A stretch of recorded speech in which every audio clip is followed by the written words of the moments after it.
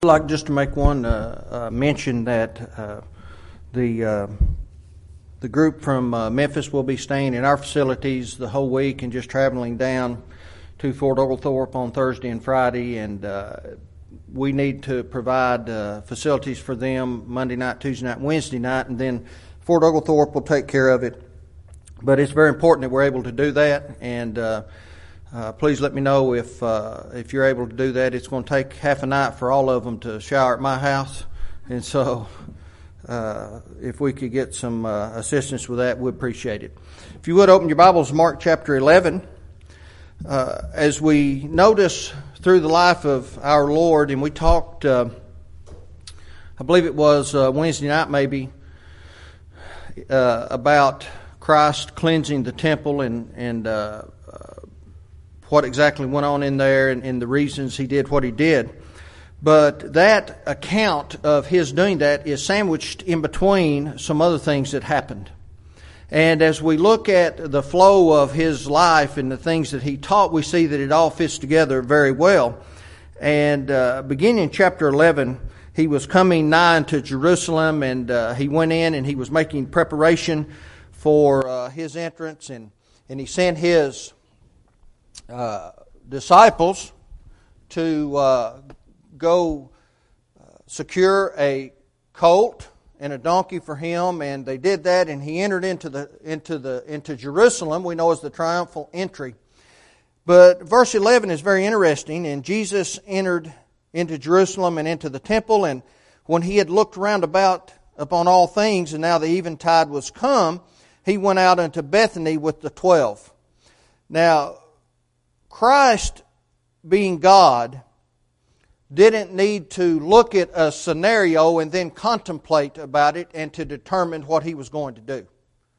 Being God, he understood exactly what he was going to do before he ever did it in this world.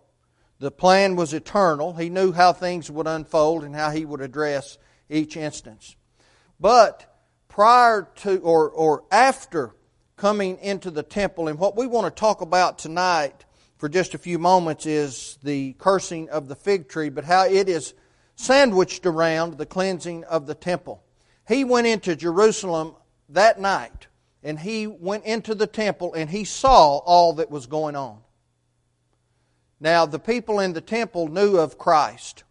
The people knew of Jesus. They knew what he was able to do. They knew of his teaching. And he went in and he presented himself in that temple, and they would have known he was there.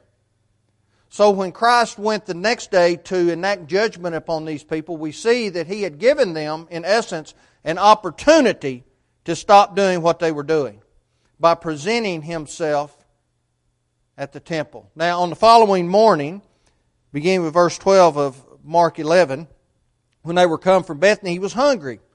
He seen a fig tree afar off having leaves, he came, if haply he might find anything thereon. And when he came to it, he found nothing but leaves, for the time of figs was not. And Jesus answered and said unto it, No man eat fruit of thee hereafter forever. And his disciples heard it. As was his way, he was about to teach an object lesson. He was about to make a point through action. And he made two actions that would make the same point or would work toward the same point. He cursed this fig tree because he went to the tree, it had leaves on it, and it didn't have any figs. And so he said, he cursed it, no one will ever eat figs from you again. And now we need to understand that this type of a fig tree that is growing even today over in that part of the world, it puts on leaves, and it has a green fruit on it before the actual figs come in. So when it puts on leaves, it is advertising itself to have fruit. That's a very important understanding of this, because that's going to lend itself to exactly what happened. So he saw that it didn't have fruit, he cursed it. And then he went into the temple, and we talked about the cleansing of the temple. He saw some things in that temple that presented themselves as if the occupants were people of God, and they were not. And so he cleansed the temple, and then, beginning in verse 20, after he had left the city from cleansing the temple, and in the morning as they passed by, they saw the fig tree dried up from the roots. And Peter, calling to remembrance, saith unto him, Master, behold, the fig tree which thou cursest is withered away.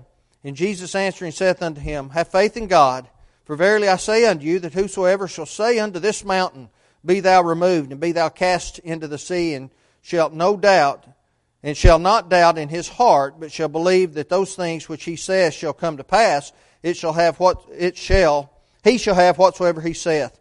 Therefore I say unto you, what things soever ye desire, when you pray, believe that ye receive them, and ye shall have them. And when you stand praying, forgive if you have aught against any, that your Father also might, which is in heaven, may forgive you your trespasses.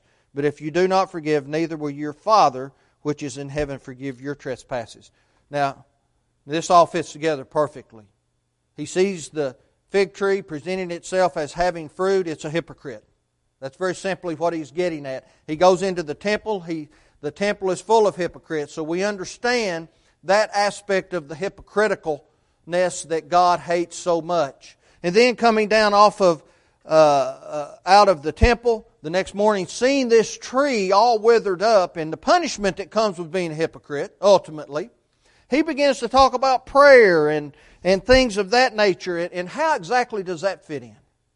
Well, it fits in. It's absolutely a part of this. If you have faith, he says, that says for that mountain to move, it'll move. He's talking about a miraculous faith here. The faith that the apostles had, the faith that the prophets had. When Elijah called fire down from heaven, he had to have a miraculous faith, understanding and knowing that when he called fire down on that sacrifice, it would happen. When Paul brought Eustace from the dead after he had fallen out of the window, that was a miraculous faith, understanding that when he reached his hand forward and pronounced that young man to come back to his body, his spirit, that's exactly what would happen. That's a miraculous faith. And we have to understand, that doesn't happen today. That went away when the Bible came in its completed form, 1 Corinthians chapter 13. But that's what the Lord is talking about, and He is giving an object lesson to these men who are about to receive the Holy Spirit in Jerusalem and about to embark on establishing the church to the world. So He's telling them, make sure your faith is strong and don't doubt in your hearts that what you're about to do and what you're about to accomplish will exactly happen. And when you ask for it, it will happen. But he goes on to say in verse 25, And when you stand praying, forgive if you have aught against any, that your Father also which is in heaven may forgive you your trespasses. But if you do not forgive, neither will your Father which is in heaven forgive your trespasses.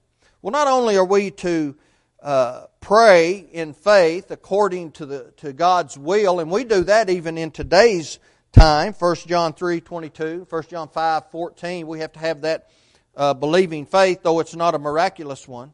But now he's going to talk about a hypocrisy that can touch almost all people.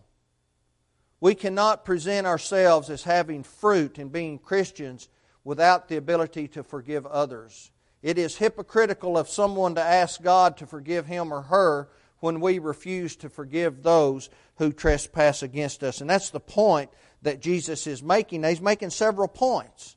He's talking about the hypocrisy in the temple, the religious hypocrisy of those who claim to be teachers of God's Word, and yet they're turning His house into a den of thieves. And then he begins to talk about the faith that the apostles must have as they go out. If they have a wavering faith, then that becomes hypocrisy.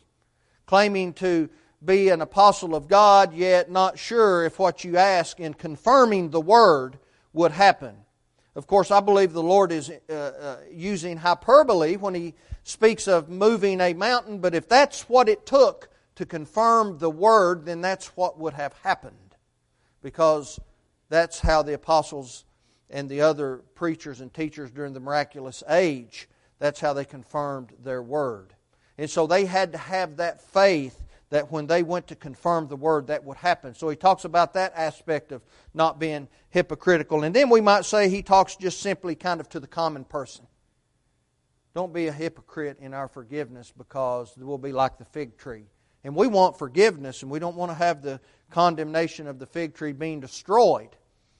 And that's what he's talking about. And so when we look at the way the Lord teaches, it was just mastery of his ability to be able to make a point and get a point across to those who were listening, and his knowledge of people and their nature and the things of which they would think. And he is absolutely unbelievable and remarkable when we begin to study his life and we see the things that he did and the circumstances in which he found himself and the answers that he gave or the non-answers that he gave. He is absolutely amazing to behold.